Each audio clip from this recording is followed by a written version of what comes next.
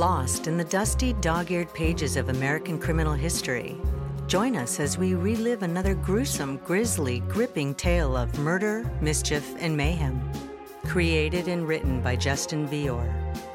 This series is an anthology of turn-of-the-century banner headline cases before the days of high-tech forensic criminology.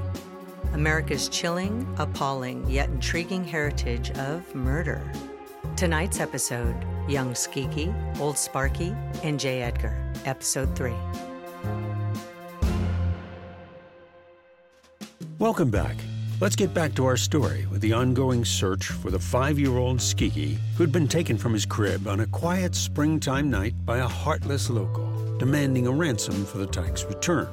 After one aborted attempt, complicated by hundreds of nosy neighbors, the distraught father, Bailey Cash Sr., was finally able to make the ransom drop-off, $10,000 in a shoebox by a small orange grove on the edge of town. The hope was that the boy would be released and thus reunited with his parents. But as searchers combed the town and then frantically searched the nearby evergreen pine forests, even the glades themselves, one day turned into 3. And when the boy failed to appear, hope faded, and people feared the worst. As the prior episode concluded, the Dade County Sheriff was left shaking his head at the incompetence of the federal agents who had taken charge of a matter in his local jurisdiction. He'd watched them interrogate 3 improbable suspects, and this was getting embarrassing. The 5-year-old Cash boy was still missing. They knew the kidnapper had to be local, someone right there in the Princeton community, hiding in plain sight. So, using his horse sense and knowledge of the townsfolk, Sheriff Coleman realized that every major event in the case, the kidnapping itself, plus the finding of the 3 scrawled ransom notes, had taken place in a 4-block area of town. That pointed to a local traveling on foot. He quietly began making inquiries on his own. Hi, Sheriff Coleman. Fill her up for you? Oh, well, please. Now, thanks, young fella. Oh, could you do the windows there, too? They are covered with insect guts. Always are in these parts. Yeah, absolutely. Now, Mr. McCall and Mr. Wright working today? Frankie McCall don't work here. He hardly works at all. But Harry's inside in the garage. You can go on in. Excuse me? You Harry Wright? Yes, sir, Sheriff. You got a minute? I don't mean to take you away from your work there now. That looks pretty complicated. No, this old truck can wait, Bad Rotor. I guess you're still around on the Skeeky case. Find him yet? Yeah, we are still looking. Well, let's hope for the best. You see, I wanted to talk to you and Frank McCall some more on that. I know as you two found the 3rd note. Now, you did good on that, bringing it straight to the authorities. I think McCall is driving today. Fruit truck. Oh, I see. Now, the fella you said you saw in the darkness that night behind the station? No, that were McCall who saw him, not me. But it was dark that night. Hell yeah, Frank must have better eyes than I got. I didn't see the man. I tell you what, I want you and Frankie to meet me here tonight, late, after closing, around the same time of the night the note was found. We'll kind of reenact things so we can examine it step by step. I'm just wondering if you missed something that'll help us bring that little boy back home. Anything we can do. I'll tell Frank we'll be here. Excuse me, Sheriff. Your patrol car's ready. Sheriff Coleman brought a deputy along with him as he met Wright and McCall after midnight in front of the Sinclair filling station. Evening, Sheriff Coleman. Well, evening, boys. Thanks for coming out so late. I don't care for driving at night, so I brought my deputy along. Frank McCall, you were the one who gave the FBI fellas that help on that 3rd ransom note. That's me. Oh, we appreciate that assistance. Now, Mr. Wright told you I want to reenact what you boys experienced that night the note was found. I know you told the story a couple of times before, but every detail could be important in finding that boy. We're happy to run through it again with you, Sheriff. Anything we can do to help. FBI agents had cleared Wright and McCall, felt they were square-dealing young men. But the sheriff had his doubts. Okay, now I know that you, Frank, you found the 3rd note over in the doorway of the office, but we'll get to that. So why don't we just start from right before you drove up to the station that night? Now go slow, don't leave out anything. Let me tell it, Harry. I tell it better than you. Coleman had noticed that Franklin McCall, the former high school athlete and big man on campus, enjoyed being the center of attention. feeling like he was an important part of a police investigation stroked his ego. And it was Tuesday night, Sheriff. Actually, an hour or so past midnight, so Wednesday morning. Midnight was the time Bailey was supposed to drive out and deliver the ransom money to the kidnapper. Bailey Cash, Skeegy's father? Right. Everyone in town knew about it, knew what was going on, so I thought I should stay out of the way, not be underfoot like them others. So I stayed home that evening. With your wife. Her name's Claudine, as I recall. No, she was visiting her friends up in Jacksonville. I had the house to myself. But after midnight, curiosity got the best of me, I guess, so I borrowed my pa-in-law's truck. Joe Hilliard, he vouched for me on that, and drove over to Bailey's filling station and asked the fellas there what was going on. I was there with the guys when Frank drove up. And I needed gas for the truck, and that was the only reason my father-in-law let me use it, to fill her up. Stingy old bastard. I didn't want to bother Bailey at his station, which was closed anyway. So I told Harry, get in, and we drove over here to Sinclair. That's excellent. Now, what time was that, would you say? Oh, had to be about... It had to be about 2 a.m., I'd say. So we drove on down the street here, and Harry's in the passenger seat, and I pulled the truck right up to the pump. Right here. And you turned the engine off? I just done that, right when I stopped the truck. The headlights still on or off? On. I remember because I walked in front of him when I came around the truck to head for the office. Okay, and your truck, he was facing west toward the moon? Where was the moon in the sky then? Moon? It was over there, on my side of the truck above the trees. And right before Harry opens his door and goes to get out, that's when I seen something moving over there on the side of the station, standing there, watching us like he didn't expect no one to be here when the station was closed. Like we surprised him in the middle of doing something.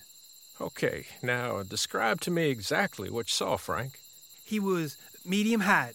I couldn't see the face or nothing except it looked like he had a beard, dark pants. It looked like a fella I'd seen around once or twice before since Skeegy was taken, but he kept his distance, and I call out to Harry, there's somebody out there. I didn't see him, though. Too dark. I thought McCall was just seeing things. But he was there. I saw him move in the shadows, darted around the side of the station, around back. So I ran back there while Harry went inside the office to get a flashlight. I didn't see nobody in the field in back of the station when I got there. It was too dark. Maybe he was in the shadows watching me, but I wasn't going to stay to find out. If he was the kidnapper, I weren't going to mess with him. So I come back around to the front, and that's when I found the note in the doorway there. Show me. Let's go on over to the office. It was there, right there. I stepped right on it.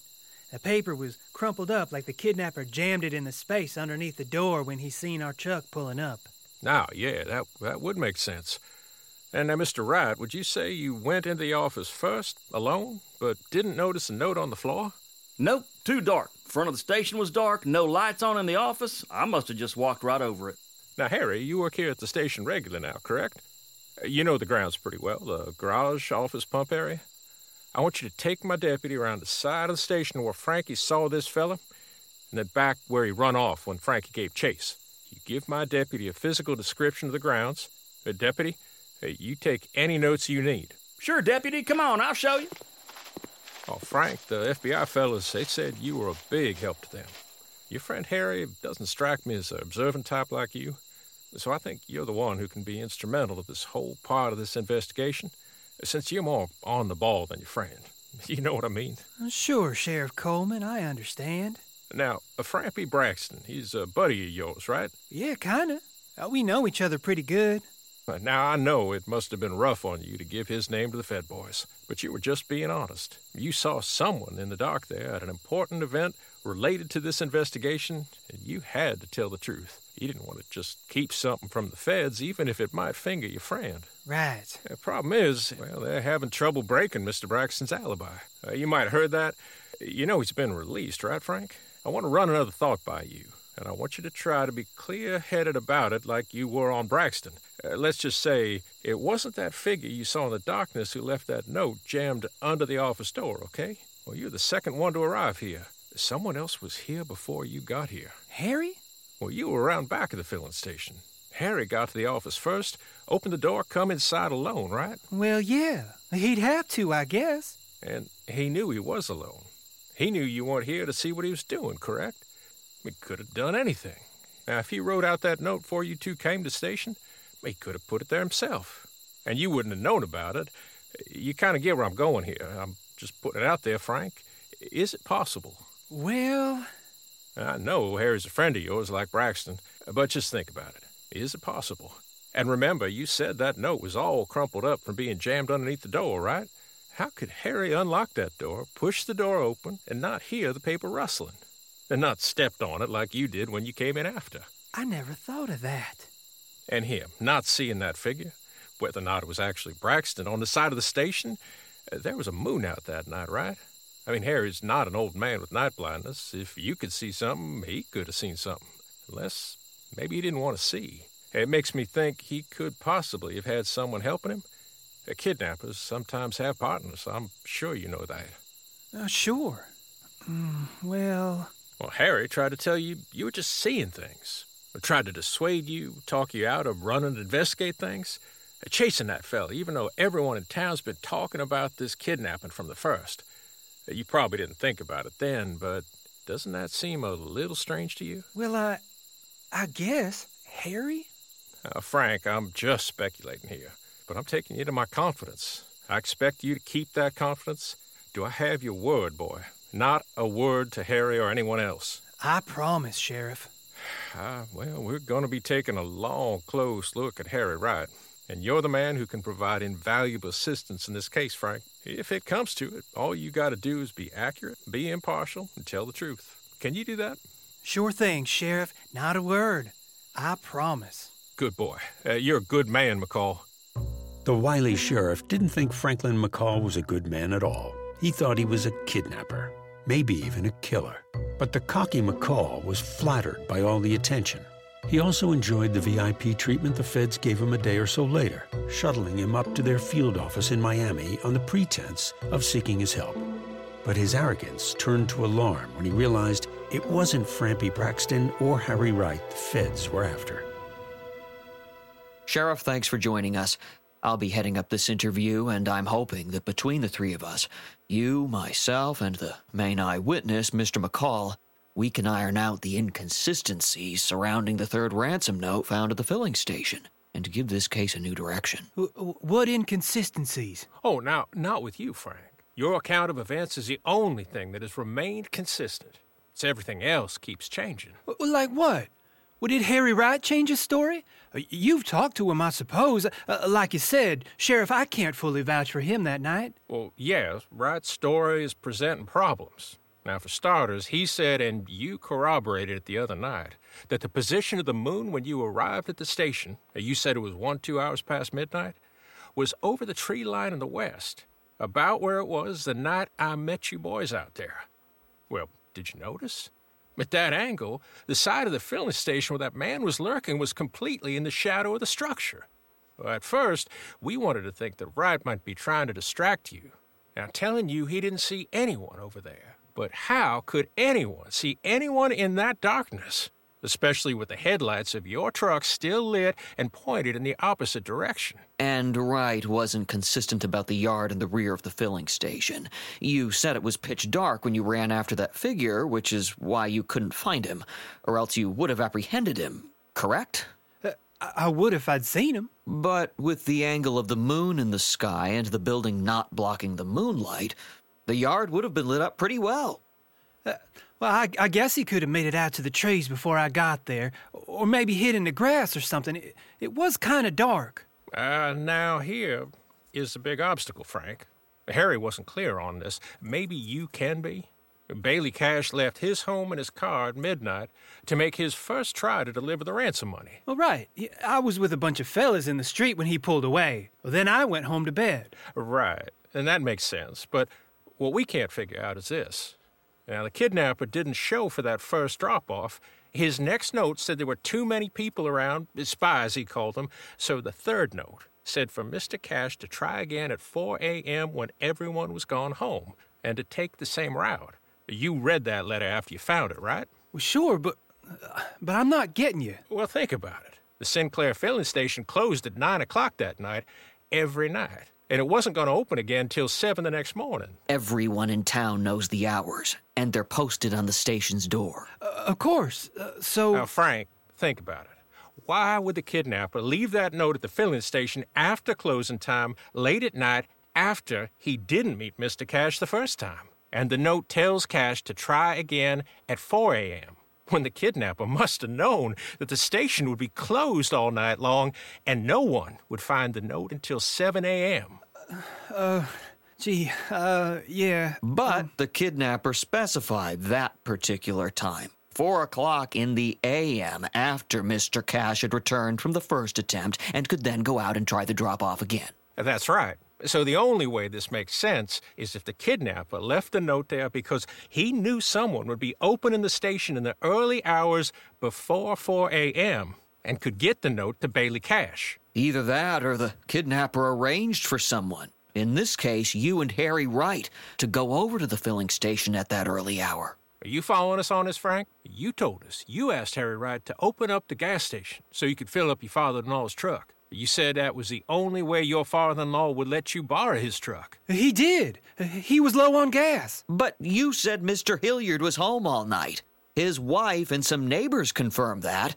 He's got that gimp leg, too, walks with a cane, couldn't be running around Princeton in the dark, even if he could have snuck out of the house without his wife knowing. You said it was you who got Harry to get in that truck and go open the pumps at the station for you. Remember, Frank? It was your idea. Mr. McCall, what's the real reason you went to the Sinclair filling station at that odd time of night? Now, be honest with us, Frank. Franklin Pierce McCall was squirming uncomfortably in the hot seat in front of the two investigators.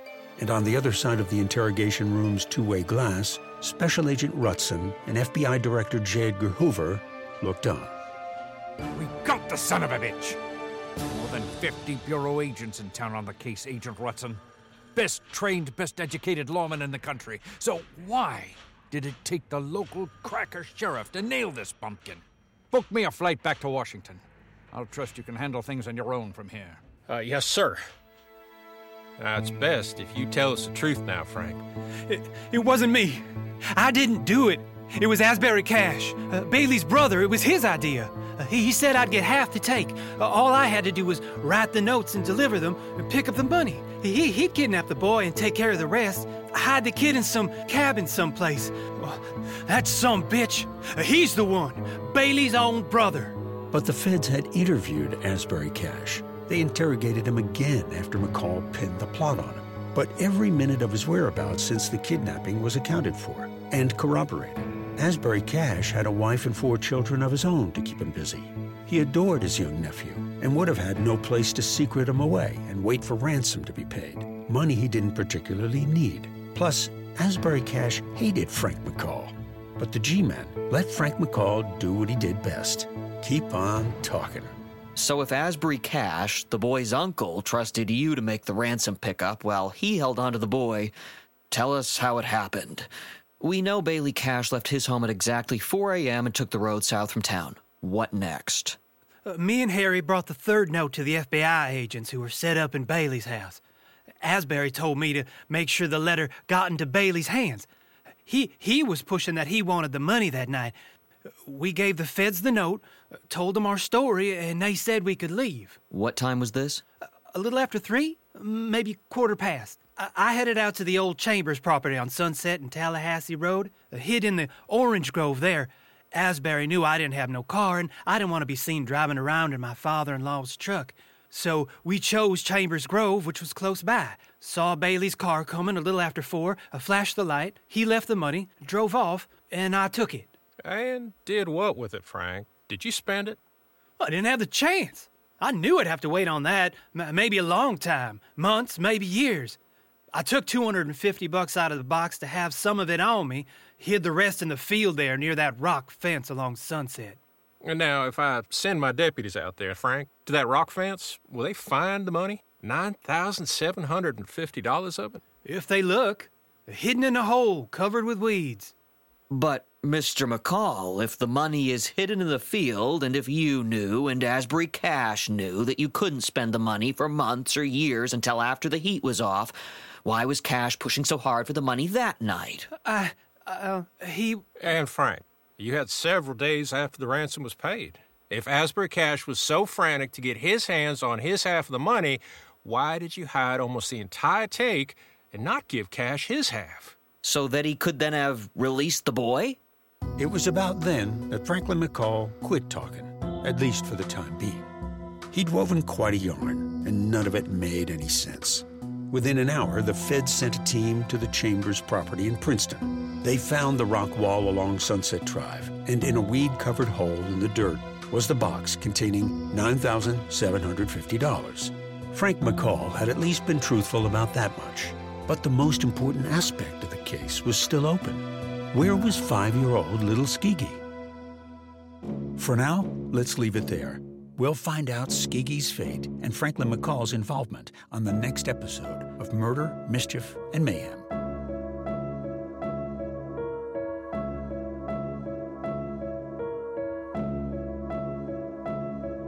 Murder, Mischief, and Mayhem is an anthology of our rich American heritage of scandal, mystery, and murder, revived from the faded pages of history.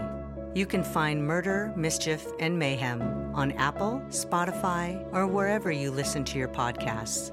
Created and written by Justin Vior. Narrated by Kevin Silva.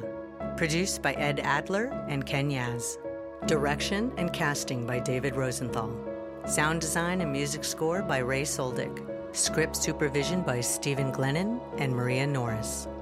This podcast is dedicated to the memory and inspiration of Dr. W. Keith Krause.